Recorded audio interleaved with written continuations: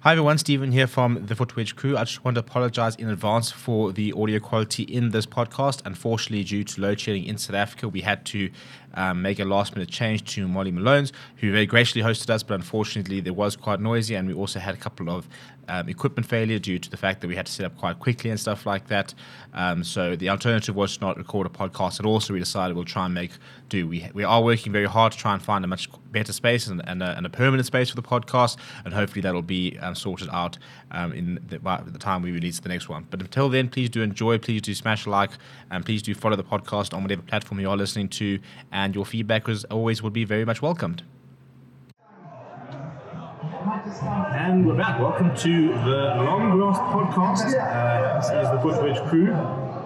And after a bit of a week's sabbatical, we are back on the business. And unfortunately, a very South African problem, due to load shedding, we've had to relocate. So shout out to Molly Malone's, who have very graciously accommodated us, which is perfect because now I've got draft beer. Yeah. And you don't have to rely on the Barrow's pouring skills. oh yeah, no, that's actually you've actually lucked out the most in here. So I don't know what we have you now, but why do we haven't?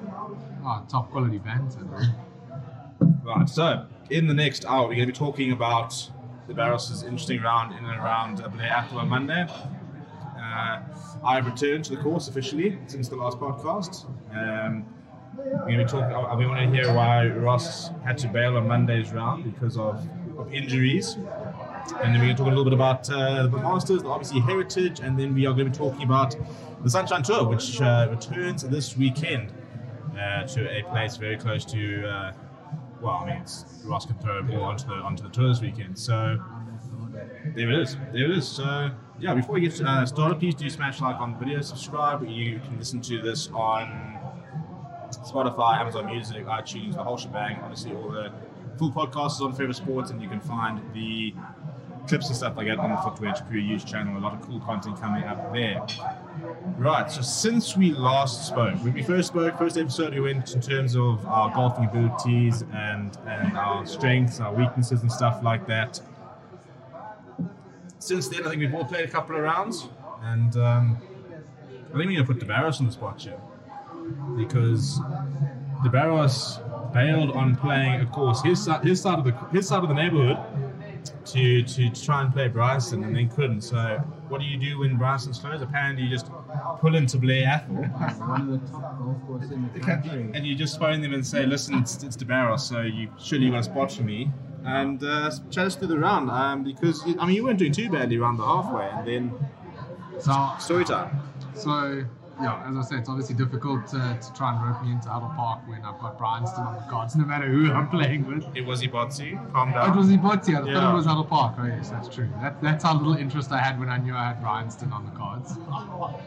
But so I got a call late that night saying apparently there's a river flowing through the 10th at Bryanston. Obviously, it was a lot of rain on Sunday and everything like that. So didn't get to play Bryanston, but my mate gave me a call, said one of the few places that's always open when it rains, apparently is Blair Athol. So it was like, let's go play there. And I've only played there in the winter, so I was like, sweet, let's do it. Hopped in the car the next morning, Blair Athol. Before I know it, I'm warming up with some Titleist practice balls, better than the stuff that's in my bag. And yeah, I started really well. I went par, can't remember the rest, but was drawing really nicely, a couple bogeys as would be expected, and halfway's at the 8th. So this is another, I don't want to say a halfway disaster, but I did again. Halfway at the 8th. Yeah, so you drive, so it's not in the clubhouse or anything, it's like a little creek. Well, I'll say a little creek, but it's on the Crocodile River there. There's like a nice little patio.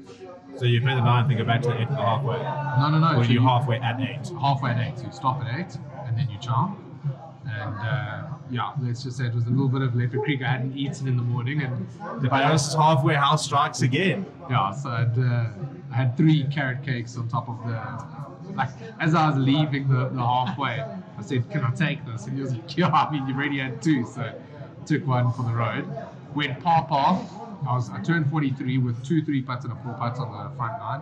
Then went par. So I went par 9, par 10. Went like bogey, double bogey, and then 15, 16, and 17. Triple, and it took me to a 93, and I made a par on the last. So. Now, I like to think of that's common, because there I am, Benoni side, playing Ibotsi with a bad knee. The carts were off the no carts, so we trapped it.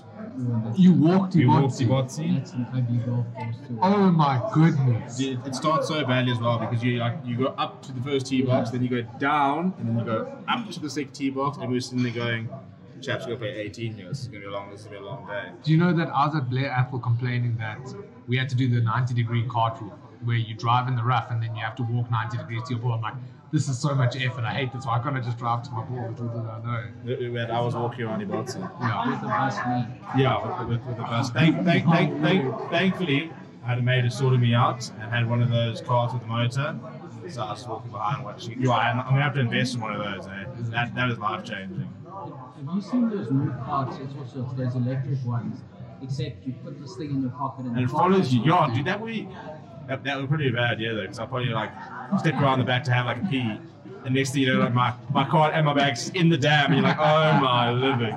But I've seen those. I think those are the motor caddies. And you put it. It's also got a little remote, so while you're at the green, you can just flip around and push your card as you please. But tell me more about this Ibotsi round that I left you on. No, look, it's a tough course. The wind was howling. Because you turned quite high.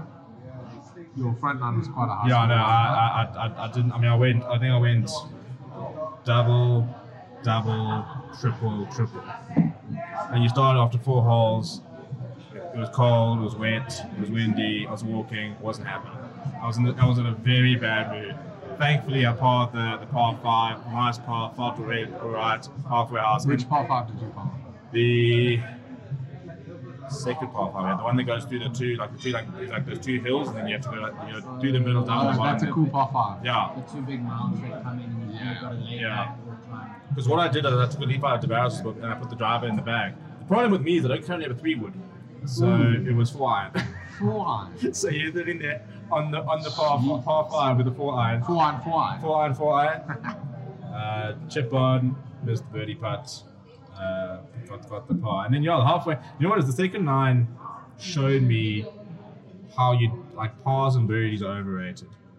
Bogey is exactly where I need to be in my life because I bogeyed every hole in the back line and I doubled 1, and it was a decent round. So you know what I've been listening to lately is I'm now starting to break 90 a little bit more consistently.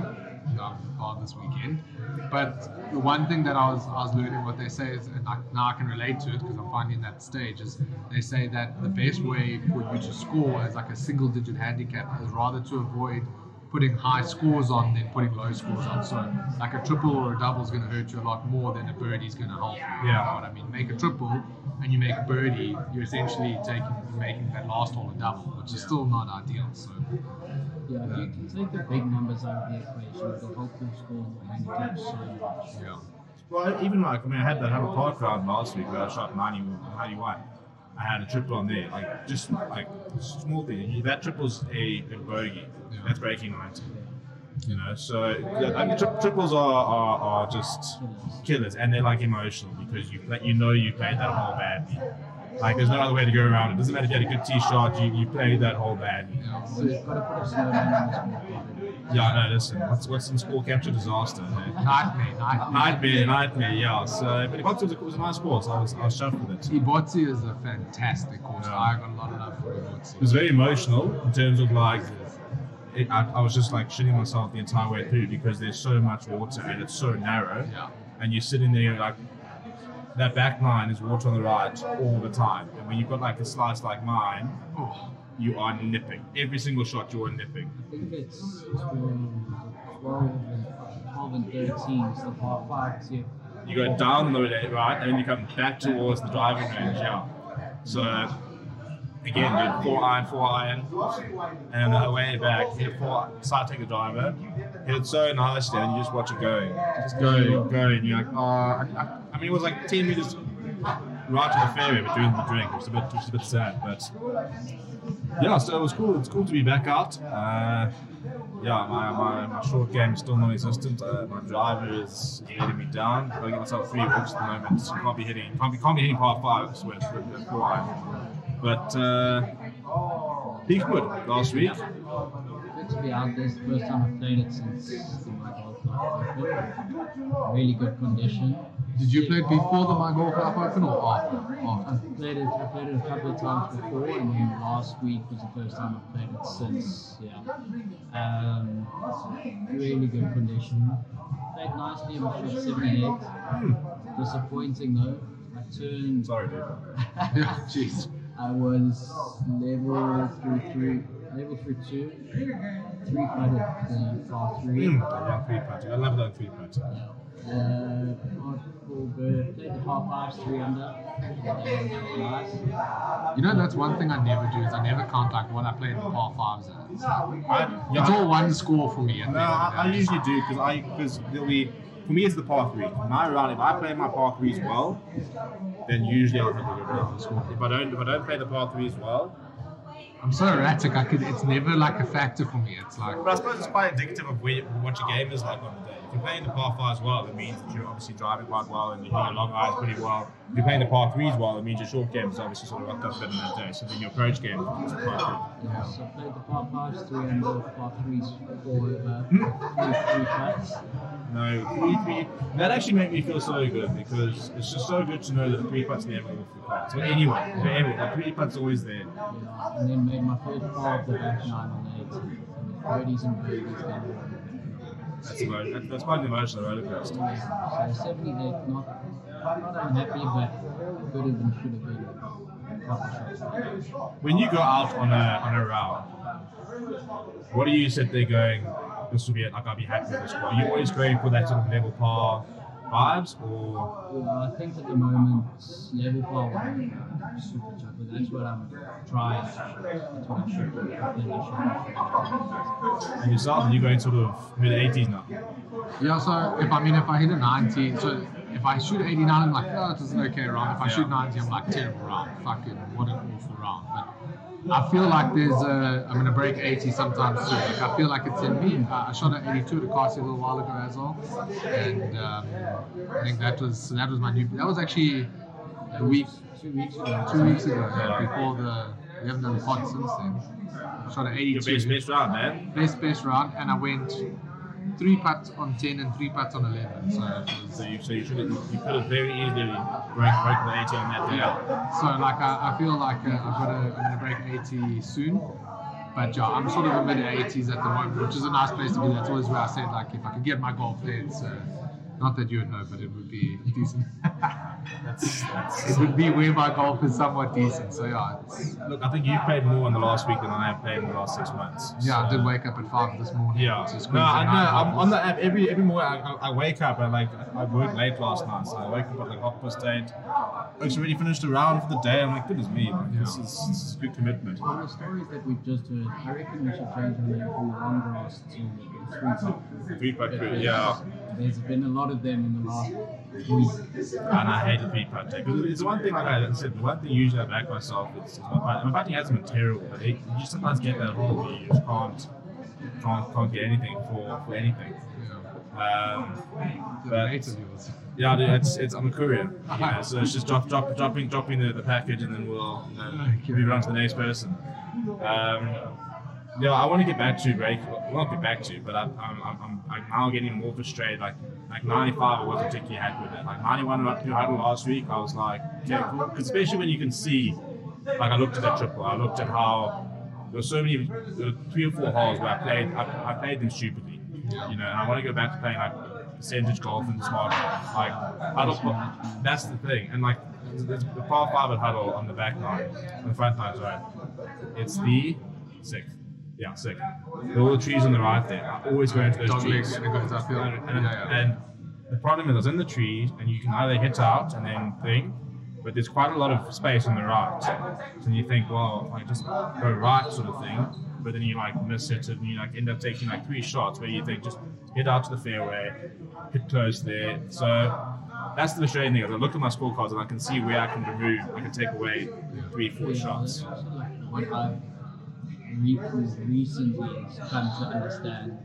When I play well, my course management is there. But there's often times where I find myself, as you said, you see the smallest gap, and you're like, yeah, I can do that, and you end up costing yourself. So if you can sort of get your course management under control, that also helps you shave off a couple of shots. Yeah, I mean, at Ibotsi, I was sitting, it was the 16th, I think.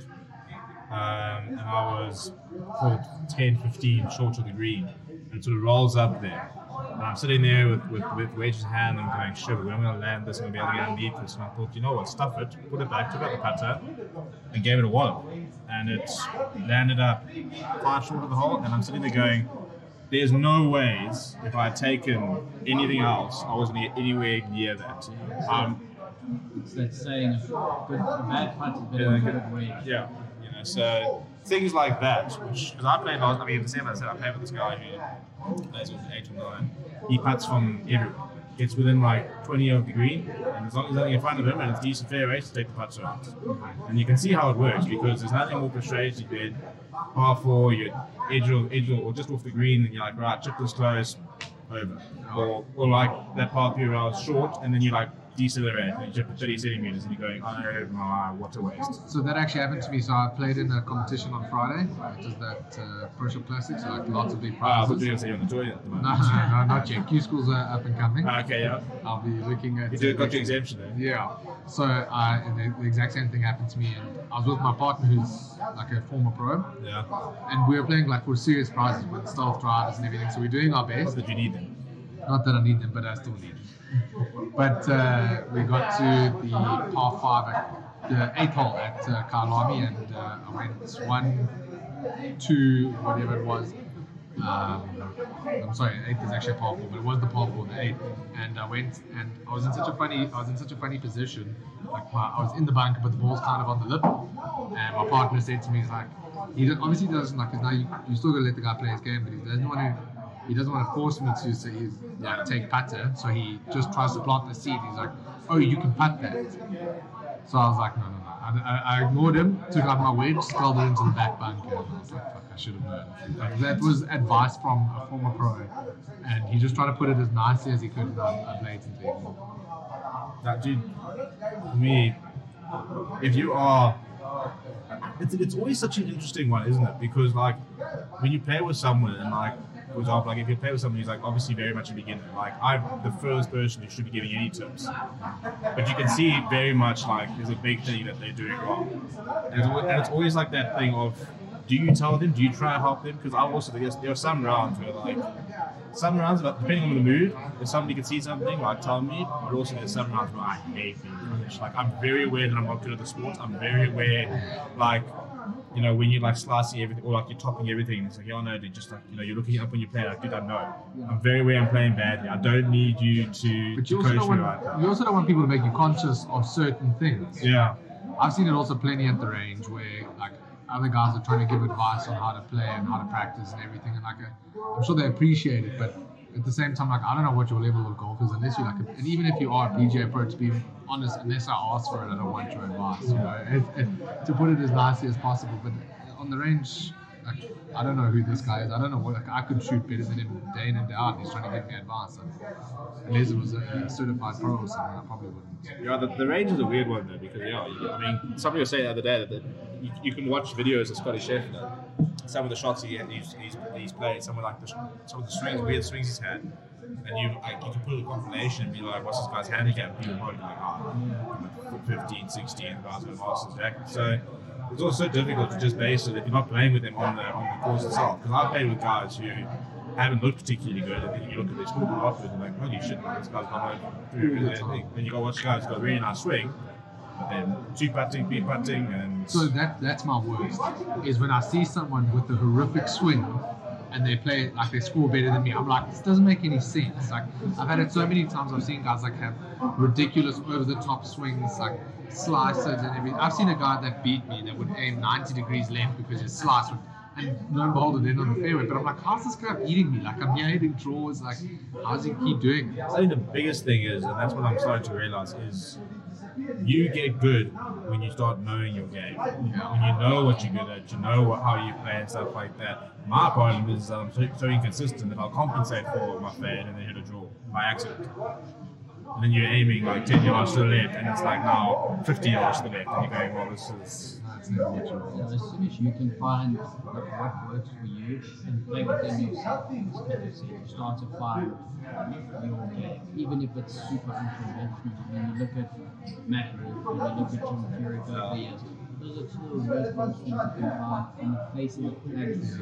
But yet I was looking at him today after he speaks with his win with the RBC, he's number 11th now in all-time earners. He just surpassed 50 million in concourse. I think Jim Furyk's sitting at all-time earners with like $71 Wouldn't be million. very fast. No, I wouldn't have got And he's that. got one of the ugliest questions on the face of the planet.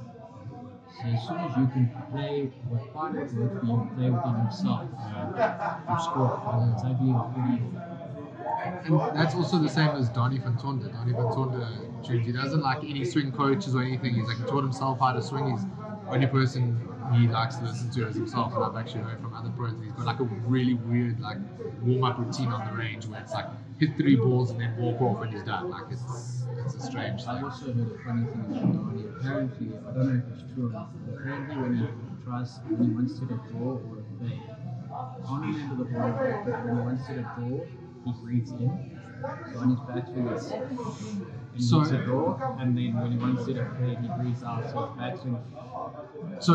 So I heard this exact same thing. So We're gonna have to get with the party and be like, hey, listen, we're gonna need you to verify this. we're gonna need you to take a swing real quick. Yeah, Put I'm the just mic close. stand there and just quickly. But I heard this exact same thing. One of my friends played in a pro-am with him and said he does this, but like it's very audible, the breathe in and breathe out. It's just, he says it was bizarre. It's a weird thing to I do. wish I could switch to that. Like it would be that easy for me to switch and be like, right, I need to go around these trees. Just breathe in, Steve. Like it's that Just simple. begin to Just okay, cool. Now I'm gonna bend it around like bacon, dude. If it is true, it's one of the strangest things in the first opponent. How he figured that out.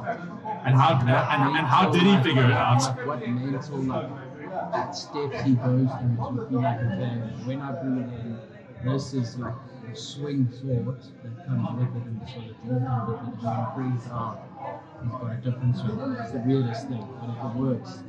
And I just really want to know for sure. Right. Well, there we go. We gotta get him on the pod and ask him. But as I said, my friend that played with him in the pro-am, and like this is like we haven't discussed this before. Anything, it's completely just as you mentioned it now. I was like, I heard the exact same thing. Hey, look, listen. Rumors start from somewhere. Eh? Yeah. So, Donnie, if you watch this, please let us know. Just comment there. Just be like, true or false, dude. We'll come on here and then we can see it for real. But yeah, speaking of the RBC, we'll talk about the Sunken Tour a bit later. But PGA Tour as well on its way. And before we get to the RBC, Masters. What a weekend!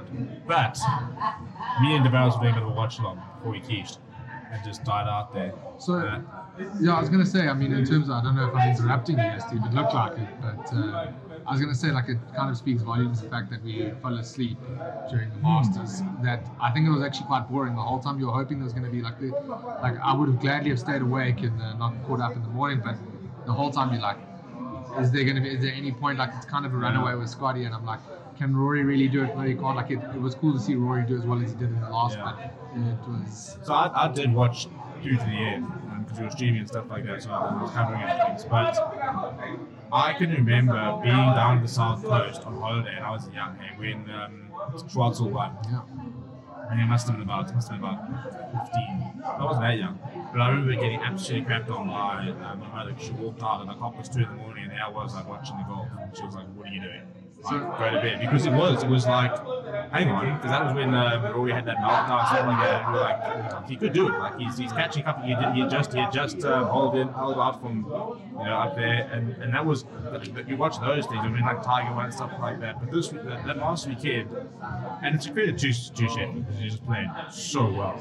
And I also think, I remember when I was 13, 14, we were away in Mozambique, and I was sitting on the couch with my dad as well, 2 o'clock in the morning watching the Masters, with 3 or 4 guys making drops, making birdies, the lead was changing. But ever since DJ Matsuyama, and then Sheffield, it's been boring. Sunday has been boring. That back 9 on Sunday at Augusta is slowly starting, I don't want to say lose its form, but the last 3 years have been boring on Sunday. It's been tough to watch because whoever's won has been full credit to them, as Steve said. They've played incredibly, but there's been nobody there to run with them and make it a bit interesting, which sucks. But I thought after Scotty chipped in on 3 on Sunday, that took the momentum away from Leon, especially after he had gone 30-30. So then had a 2-shot swing there and then 12 strikes again. And as soon as that happened, Yeah, I think it's just you want that, like, I mean, he didn't need to look up at the scoreboard. He didn't have to sit there and go, oh, hang on. I mean, like, Rory played that incredible round, and like, I mean, that chipping up the bunker was ludicrous. But even then, Scheffler was just sitting there thinking, he didn't even have to play amazing golf. All he had to, I mean, he was just sitting himself saying, right, just pass. yeah. You par the back 9 here, you'll go with the green jacket. And I mean, he 4-putted 18. Gio, that was childish. Imagine 4-putting to win the green jacket. 4-putting from 18 at Augusta to win, I think, 2, 3. Yeah. I mean, you could have 6-putted it and you still would have won. It's not exactly like, I mean, it's great on him, especially with, I mean, there's 4, and we said before, because we wrote it off. Well, I wrote it off. We basically said, surely not, you can't continue this 4. He did. I also want everyone to know that that stuck with me because I made my golf champs picks, and I specifically remembered us discussing on the podcast. I was like, Scotty could do it, and you can go clip that, Steve. Yeah, no, he did say we it. both are like, it's hard to keep that sort of run of form into the Masters, which I did ultimately agree with, but now I do have a touch of regret. It is just mentioned, like, look at his winning for the last 3 months compared to like the last 3 years and stuff like that. I mean, did you see the stat about Rahm's winnings last year? Throughout the entire season, Rahm won $7.7 million. So far this season, Scotty's won 10.1 and he's already against it. I mean, I would consider just not playing them. I'll play the majors. You'll see me at the US Open. You'll see me at the Open. I don't need the rest. I've got 10 more in the bank. I'm enjoying this. But I also read something from one of the pros, and I forget who it is, but they say, like, your golf game goes through these peaks. And he was like, what a time to have your peak, which is obviously around the Masters. Like, you get these sort of peaks, and every now and then it can just swing your way. And I guess it's obviously Scotty's peak. I don't know. What'll be interesting to see is how long he's and how much he can capitalize. If we look at last year, John Rahm was playing such good golf, but he doesn't really have like all like you kind of feel like he could have done a bit more with the form he was in. Because at one stage it was just like every single time he walked onto the golf course, people were like, "That's the favourite to win. That's the favourite to win." And he did get lucky. I can't remember which tournament it was when he had to leave. So he wasn't lucky, but like Scheffler has peaked and taken it and gone. Yeah, right. But see, that's also, I think that's also what threw us, is because as you say, like, you see these guys have these peaks, and then especially at big events like the Masters, they fail to pull it through or whatever. But as you said, Scotty's done it. Credit to him. It'd be interesting to see how long he keeps it going. And just on the topic of the PGA Tour, it was maybe coming up this week as well. Have you seen? I don't know if you've seen like talk about Ryan Palmer and how good he is at pitching with Gardner's criticism. So Ryan Palmer for the last 4 or 5 years, they have to hold the ranking of his partners for this event. I think it was 4.5, and he's nowhere. Yeah, so how's he getting more of He's had Speed twice, and he had Speed when he was world number 5 and he was number 3. And then had Rahm when he was world number 11. Last year he had John Rahm just before he went world number 1. And this week his partner is now number 1. Imagine being known as the guy that gets to play with the big guys. The guys on 4. Like, you actually suck yourself. Yeah, you're not currently playing particularly. You're not the crowds because you've got all the wild birds, but they're not there for you. You're very much not there for you. So there's always talk about saying like he should go away for college and be there recruited because he's the main recruiter. Yeah, literally, like, right, when they just go out there on a random 18, he needs to book like one slot in Huddle. Whoever plays with, right, that's the Sunshine Tour player next year, chaps. He's got the luck. But yeah, look, I think the couple of stories, Tiger, he looked all of us like he was back on the Thursday. Friday, played all right, but I'm not sure how much longer we're going to see him after watching that. He just didn't look comfortable out there on the Saturday, Sunday. His leg just got worse as the day wore on. And I mean, I don't know if you saw him walking 18 on Sunday, you could see he was physically limping. Yeah. And they showed clips of him after he handed in his scorecard. His mom and Sam and Charlie were all there, and he was walking up the hill to go and give them a hug, and he got barely able to. But you know, on that note, I was chatting to some of the guys at the office, and they were like, you know, one thing about an injury like Tiger's coming back from, with obviously the broken bones and everything like that, is when it's really cold, that's a tough thing to get going, especially in golf. You know, you got to try to keep your muscles warm and to keep flexible and stuff like that. You know, you obviously had limb damage and whatnot. But they were saying, like, you know, the conditions of the Masters, especially the first few days, were quite cold, and you know, they reckon that obviously added to the struggle. But it's Exactly. interesting to see as well. He's now committed to Open, and him and Phil committed to last week or the week before. They're both committed to the USA. So he's in for Two more majors. two more majors. PGA, I know he's CMC. Well, I mean, it's. I mean, I know it's Tiger, and if anybody could, he could. But you kind of almost feel it's like you're not giving yourself a very good opportunity to win if you're gonna play 3 tournaments a year. You know, like if you talk about form and stuff like that. Now I know you can be. You know, we were sitting there, it's like on the range, you're sitting better than ever, but it's still different walking out there with the crowds, with the playing partner, with some of the pressure and stuff like that to be able to play consistently. If you're not playing tournaments, you know. And it's also like on the range, yes, he's straining his body because he's hitting hundreds of golfers at a time. The golf course is different because he's walking up and down hills, he's walking in and out of bunkers, he's bending down to pitch marks.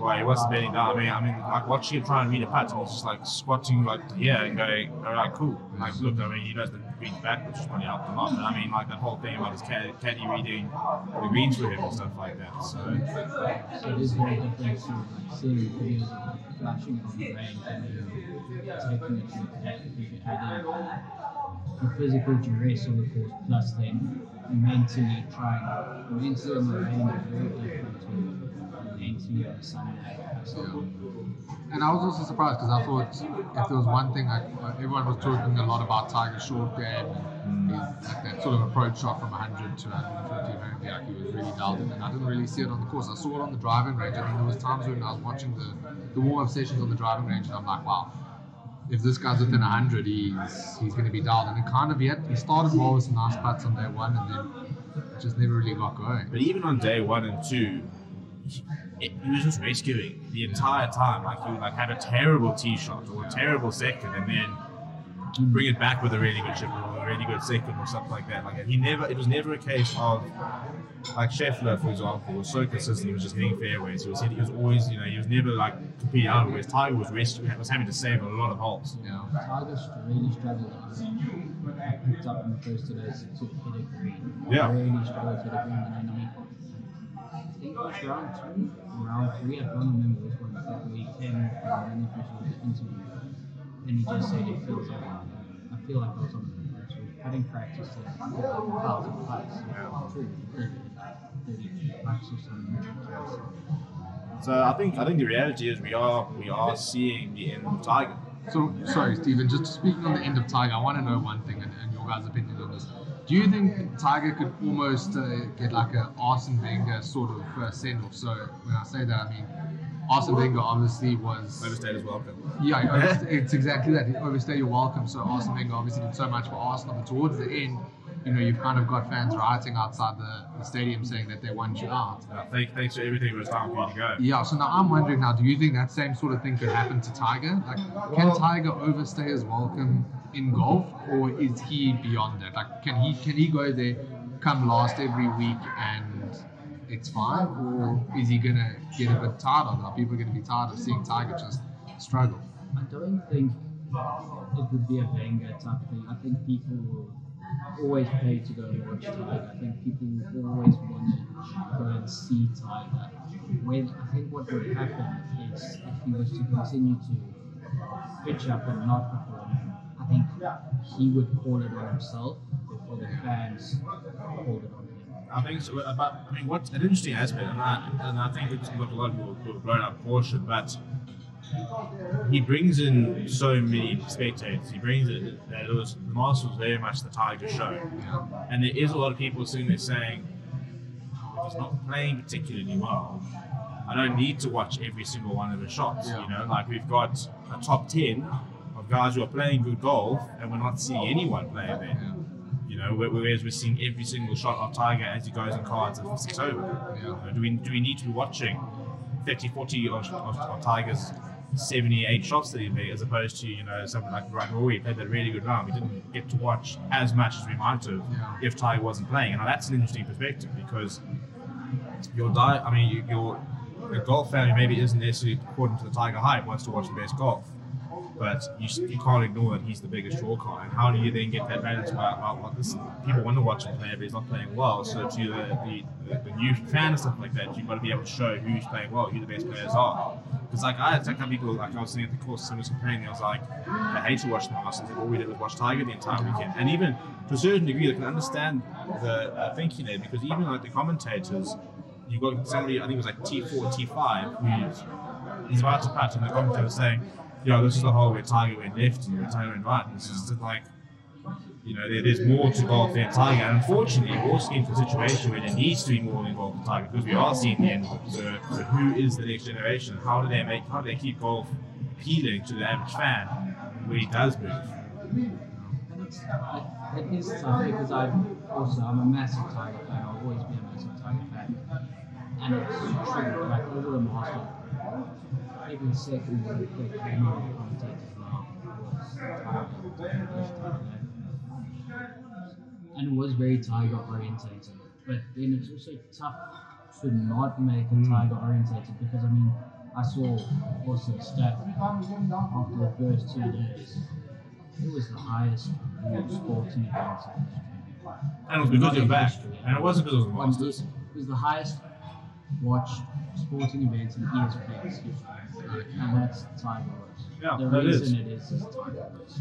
But the interesting thing is it because it's Tiger Woods, or was it because it was Tiger Woods' return? You know, does he still have that? I mean, if he's playing week in, week out, are the numbers still astronomically up? Or is it a case of he's back, we need to see if he can do it? Now that he can't do it, I don't think that the numbers are always going to be astronomical in terms of golf, but I don't think they'll ever be as astronomical as they were this weekend, because it was kind of, you talking about the golf's biggest major, golf's biggest player, and he's coming back. Like, the story, if Tiger won the Masters, is unmatched. I mean, he could still go win a major now and be an unbelievable story, but to have him come back on his first game and win the Masters would have been like that. The numbers won't ever match what they were this last week. That would have been something that you can't even write stories. Yeah, I mean, that's like Amazon All or Nothing documentary. Speaking of it, we've seen that they are making a documentary about the PGA Tour. Yeah. Amazon thing. We have to do a watch party of that. Is it on a Netflix series? Yeah, it is. Yeah, it's Netflix. Yeah, so it's like Drive Survive type vibe. Yeah. Because I mean, I saw the list of players in the show.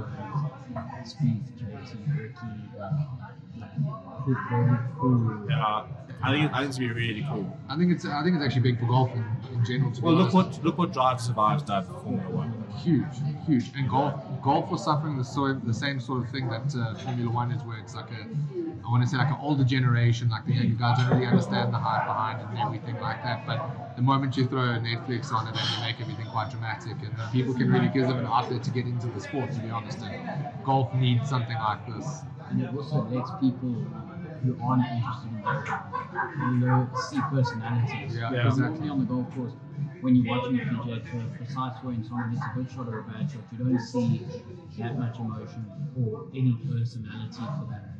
So this big documentary on that will show people personalities and will attract people to know, ooh, this guy's quite cool, I'm going to follow PGA Tour out to Saudi. You look at something like Tyler Hatton, and the fact that he just drops every superlative that he can after every shot, and people are like, that's cool. We spoke about the fact that that's actually something we'd like to see more on the Sunshine Tour. Yeah. We want to know people, we want to see stories and stuff like that. Exactly, we need to start building narratives. So. Yeah, I think it's going to do amazing things. I mean, now you've got the random person down the street who now knows who the team principals of Formula One. And you're thinking, I mean, even when I was even when I was like relatively interested in Formula One, I didn't really know who the team principals and stuff like that. Whereas now we're going to start seeing that. Yeah.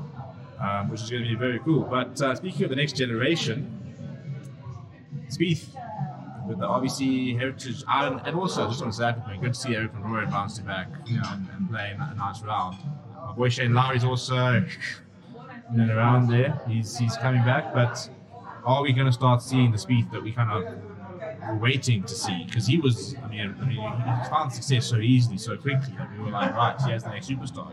Move over Tiger, we've got the next person, and then he's just hasn't really. Yeah, hasn't really filled the shoes there. Yeah, he went through that patch where he completely lost his swing and fell off the face of the bank for a year and a bit, and then beginning of last year with AT&T Pebble Beach, he had a run up, and then he had Sawgrass, he played really nicely. Then Arnold Palmer, I think he was at the top 5 finish, and then leading up into the Marcy one, the era takes off, and that was his comeback, and that was this beautiful hole, because he was coming with 5 top 5 finishes, 4 top 5 finishes, got the win a week before the Masters, and everybody thought he was back, and he couldn't manage to get another win last year. But now it's also still sizable Masters, but he has been trending in the right direction for a while now, and this week I think he needed it, because it's one thing to go through his bad patch that he had and then get that win and have a couple of weeks of good form, but then to not win again for another year, it also brings that doubt back into your mind of was that last year lucky? So I think this is a big win for him. Watching his interview afterwards, he said he felt like he won this week without putting, because he putted terribly. It's the first time since 2013 he tied worst strokes gained putting as a winner since 2013. He was like, I think he was losing like 2 shots to the field on the greens, but he still managed to win it. And afterwards he said his game's feeling good. He said tee to green is probably the best he's ever been, but he said his putting needs work, and he said that's where his focus is now going, because he knows where he can be with the putter. I think everybody's seen with it, and that must be an amazing place to be to a certain degree when you are winning, and yet what you, in many ways, what you're known for is not doing, and you're like, well, I know I can do it. So once I unlock that, he could be. I think if he can get his putter not even all the way back to where it was when he had those mega seasons, if he could just get it good, with him hitting tee to green really well, he could be back on the scene. And your guys' thoughts on Rory? He's starting to find a bit of we've been waiting to see this one. Yeah. And also like the passion's back. Yeah. Because he's a really, when we talk about personalities, he's a fun guy to watch. When he's playing well, it's awkward. The celebration was horrifically awkward when he did hold it out. But Rory playing well, a competitive Rory is a fun watch, and that's what you want to see. You want to see the Spieth playing well, the Rory playing well, and those personalities. We need to see more of that. And did you see what Rory's tweet after the Masters? He said today was the most fun he's ever had on the golf course, which is quite good. When you watch him go through the highs and lows, he's recently been very up until the point where he was tearing his shirt off his legs. So now being the happiest he's ever been on a golf course, and you sort of saw. So I wonder if he's had a mental change in terms of golf is not the be all and end all, and he's sort of taken a step back and been with his wife and his child and sort of found a new lease on the attitude he's going to take towards the game, and that's allowed him to play a bit more freely, and hence the return in form possible. It's interesting that you say, because I saw something where they spoke to Rory about this exact thing, and they said to Rory, they're like, having a child and everything now, does it give you that sort of new lease on golf? Like, is it when you're with a child you kind of forget about golf? And he's like, I wish I could tell you that it does, but it doesn't. It'll be these like I'll sit there with my child and I'll still think about that shot that I pulled on the 7th, and it's like it shows you how mentally golf is. I think that's also like that's why some of them have the ability to be able to switch off, be able to walk off the course and leave at the course. And, be able to, and look, some people that's what they need to be able to say, you know, that's the thing. And then some people, you know, they thrive because they're always thinking, how can I improve? What can I do better? I mean, something like Bryson, I can tell you right now, that guy, before he goes to sleep, he's sitting there thinking, right, where am I improving? What am I doing? How am I hitting this longer? Speaking of Bryson, see he's had undergone surgery to be out for a while. It's pretty, because I think also for that sort of player, like rather sort your injury out than try to do what you did at the Masters. Like, I mean, obviously for him, like, it kind of showed how desperate he needs to be in the spotlight in the sense that, like, he should never have played. He looked terrible. He should never have played. It's Masters, so you don't skip. But it's the Masters, you don't skip it. The only person that could have really skipped it was probably Tiger, which goes to show you something. But as I say, like, Bryson played it definitely not 100% purely because Masters and he has to show face. So I'm glad now he's getting the surgery. And to be honest, he's the kind of player, like, he's under so much scrutiny that anything he does wrong, people are ready to rip at him. Like any injury he gets, guys are ready to, oh, you try to swing too hard, you practice too much, you do this. So I know. I mean, everybody goes after him. They're saying, of course, look how horrible you're swinging. Yeah. And you think, well, Tiger's one of the best players of all time. Yeah. You look at his injury list, and it's like a flippin' grocery bill. You know, it's like so. But you know, we talk about. I mean, and let's be honest. Bryson, in terms of talent, is not one of the most talented golfers out there. Yeah. But we talk about personalities. We talk about people who make you interested in the game. He's got a YouTube channel. He's out there. He does long drive competitions. He goes on podcasts. He puts himself out there. He's a big personality. He tries to sort of change the face of golf. He's very controversial. And he has sort of changed the face of golf. To be fair, I mean, there's still people that, I know when I was first practicing, I was like, should I go to drive long, And he certainly had an influence on a large amount of people in terms of how you approach golf now. And not just amateurs, but pros, experts. I mean, Rory was trying to chase what DeChambeau was doing. Like Rory said, he struggled because he tried to pick up driver swing speed and he couldn't, and it actually messed his golf up. So what Bryson was doing was certainly unique and was certainly working. Yeah. The issue is just not enough. Because if you had won a couple more, people would have sitting there going, we actually have, like, there's no option. We have to now start playing long. And he didn't start when there's people like, well, you know what? You can pull the gas between I can't hit as far as you've got my short game, or I can putt and stuff like that.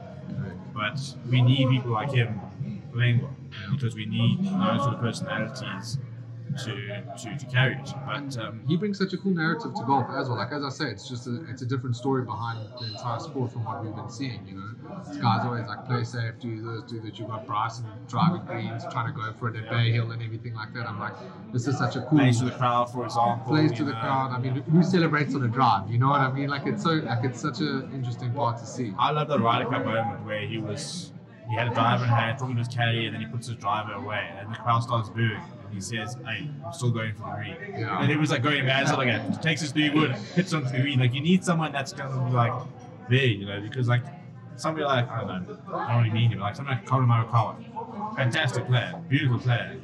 And there's not much personality, not a big personality. You're not sitting there going, like nice guy. Yeah, no, perfectly nice guy, very, very nice guy. Chapman, don't get nothing wrong, but he's not whipping. You're not sitting there going, what's he doing next? And in many ways, people prefer to watch someone who's worse, has a narrative, has an appeal, you want to do something, maybe even if it's a bad guy, something like that, you want something like that to happen, more than just your average show. I mean, Scheffler, for example, is now the Masters champion, but in many ways, people are more interested in the price and something like that because they've got that. Especially if you're not like your average golf fan, you're not just watching to see who's the best. You're watching it because I watch this guy on TikTok, I watch this guy on YouTube and stuff like that. You know, so that's where Bryson fills the gap. But coming a bit closer to home, and good to see our South Africans doing quite well on the tour. With fantastic Schwartzel back and playing. It was so cool. I mean, we didn't give him I don't think we spoke about it. Just something. But this week we are at Sunshine Tours back after a bit of an Easter break. We are at Dainford for the Stella Artois Players Championship.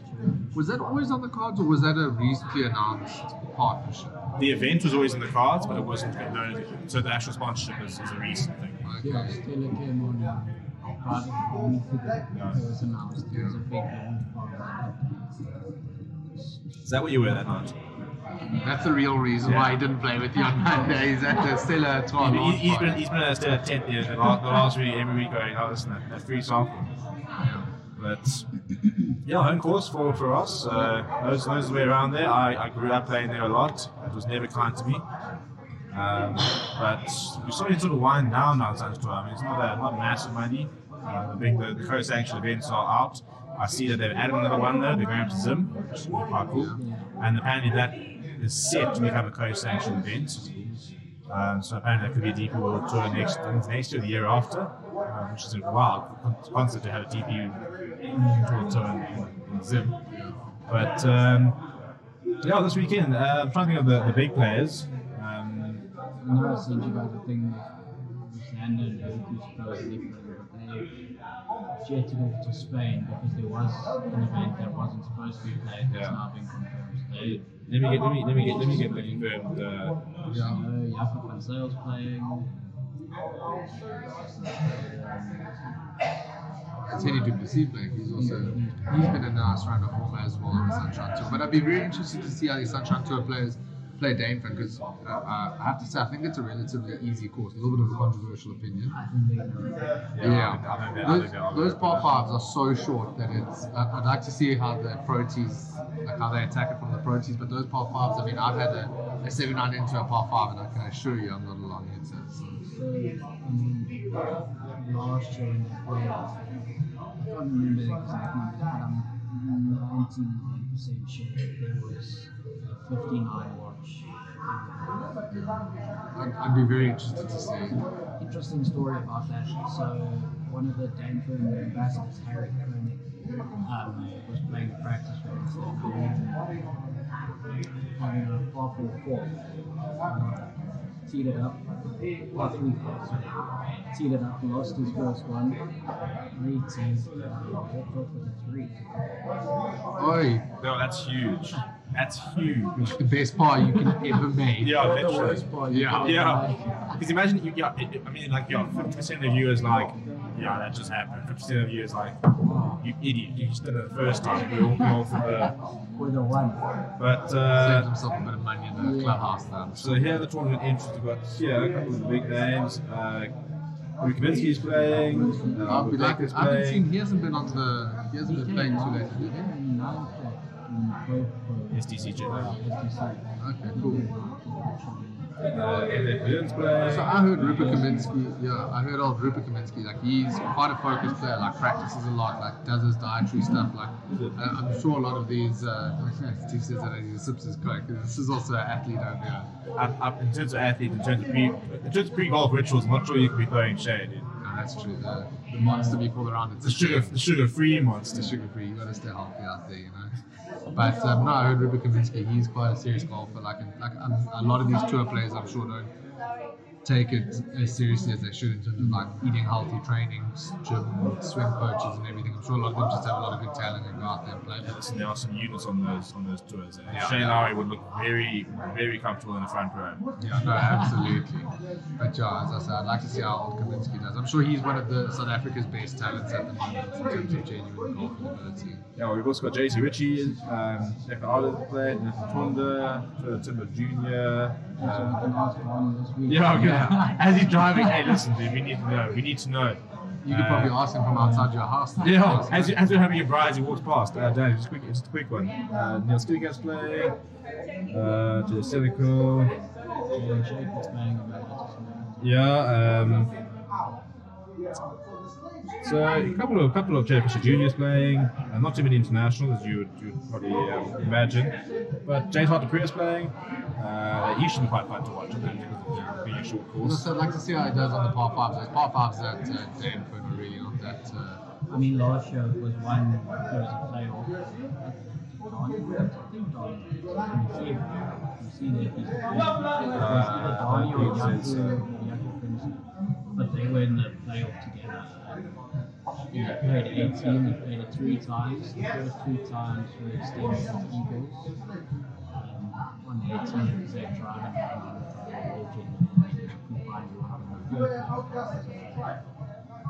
so between the 2 of them, they went 4,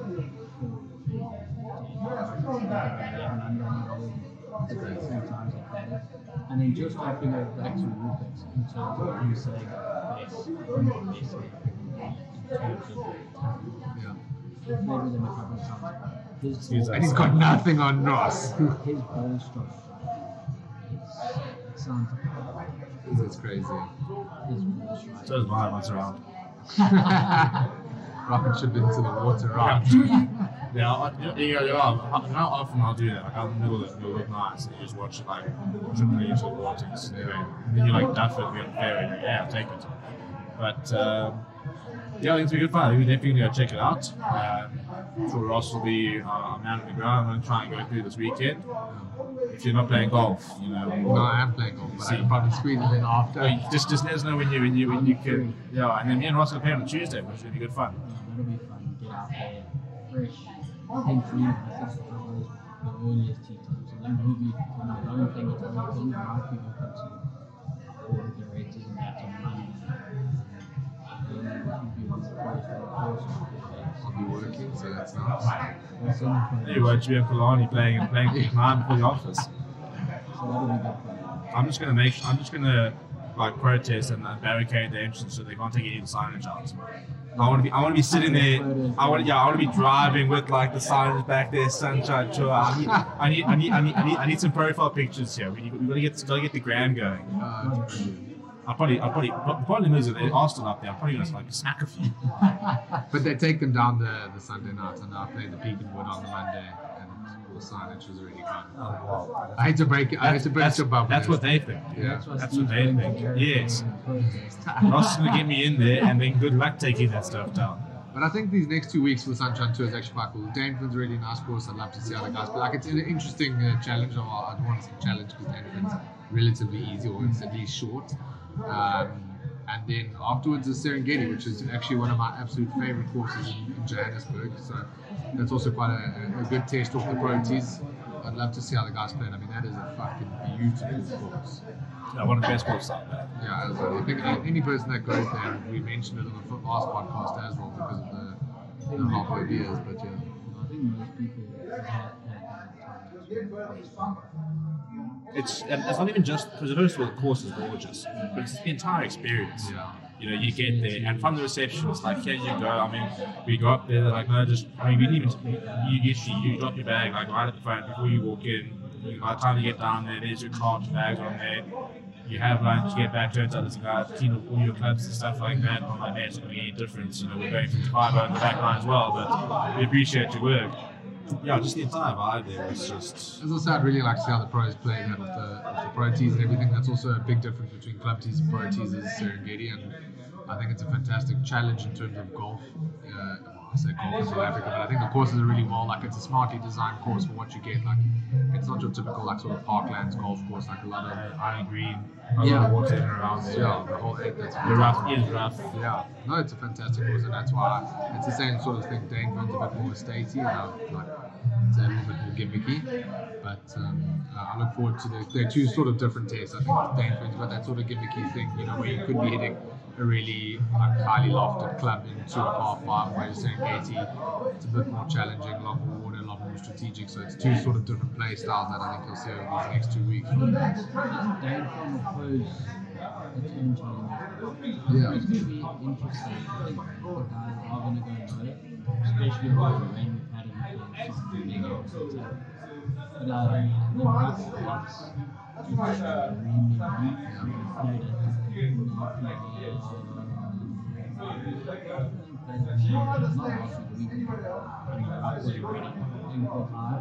And are they specifically trying to grow it out? So that's the same thing they did at the My Golf Life Open. So Peak and Wood, obviously they had a lot of rain before. Guys started shooting, and I reckon the DP will too. Like, listen, guys, we can't have every record broken on one golf course. You got to fucking do something to sort this course out. And I was obviously there on Saturday, Sunday morning, very early, and you just saw like 6 guys on the green rolling and cutting and checking stip and going. And actually, when I got onto the 18th green after Rathbone won, I went onto the green and I felt it was like a cricket pitch. It was crazy. And when I played it on the Monday, the rough was incredibly long. So I'm assuming Danefin's going to do the same sort of Yeah, thing. Stain said he also did that. I mean, he was saying that because he played on like the week before, or it was 2 weeks before. He played like one of the last days before they closed it. And he said that you could see as they were building up that they weren't touching the right back anymore. They said they were just trying to do whatever they could to try and defend the course. Yeah. Because they were worried that there was going to be childish. And the first 2 days it threatened to go very low. And another thing with them was playing it as a member the last couple of weeks has not been fun. Because it used to be relatively wide for the and now they've brought in on just about every single course. So the rough slums, fairways are narrower. They're still going but in terms of What we saw with Beaconwood and Stain is that they went low Friday, Saturday, Thursday, Friday, and then also I suppose you can play with pin positions as well. Because the weekend, like they did do quite well, because both the Beaconwood and Stain City threatened to go like 15, like we're going to lose control of this. Like it was getting hectic, and then thankfully it started leveling up a bit more on the weekend. weather this weekend as well. Rain's supposed to come back Saturday, We'll see what they think. so it could be interesting. It'll be fun to see. Yeah, and we're gonna film around on Tuesday. It's gonna be really cool to see what. I mean, it's gonna absolutely decimate me. I mean, if the rough is looking rough and the fairway was even smaller, and quick greens, it's not gonna be a fun time, but it should be interesting. But well, there we go, chaps. Once again, appreciate you guys for coming on, and Appreciate Molly Malone for turning off that speaker. Yeah, I don't and- think people realize what happened before we started because we had the speaker above us here. The camera doesn't have it. YouTube was going to, not that we are monetized, but they were going to demonetize us very quickly for Yeah. having the best hits of the 90s in the background. Yeah, now 40 playing in the Yeah. background. But yeah, massive thanks to Molly Malone who have accommodated us on very short notice due to load shedding. We are currently on the lookout for a more permanent venue. And place that offers food and beverage as well. If you want Yeah, to include that in there. happy to give you a shout out. But please do smash like the video and subscribe. As I said, you can listen to us on all your major platforms, stuff like that, and lots of really cool content coming in around very soon. Also, make sure you follow us on TikTok so that Matthew can become a TikTok verified superstar. I'm halfway there. I've been getting a lot of people messaging me about my TikTok. In the DMs, like, are you the TikTok star? Yes, that is me. But thank you very much, and we'll see you guys next time.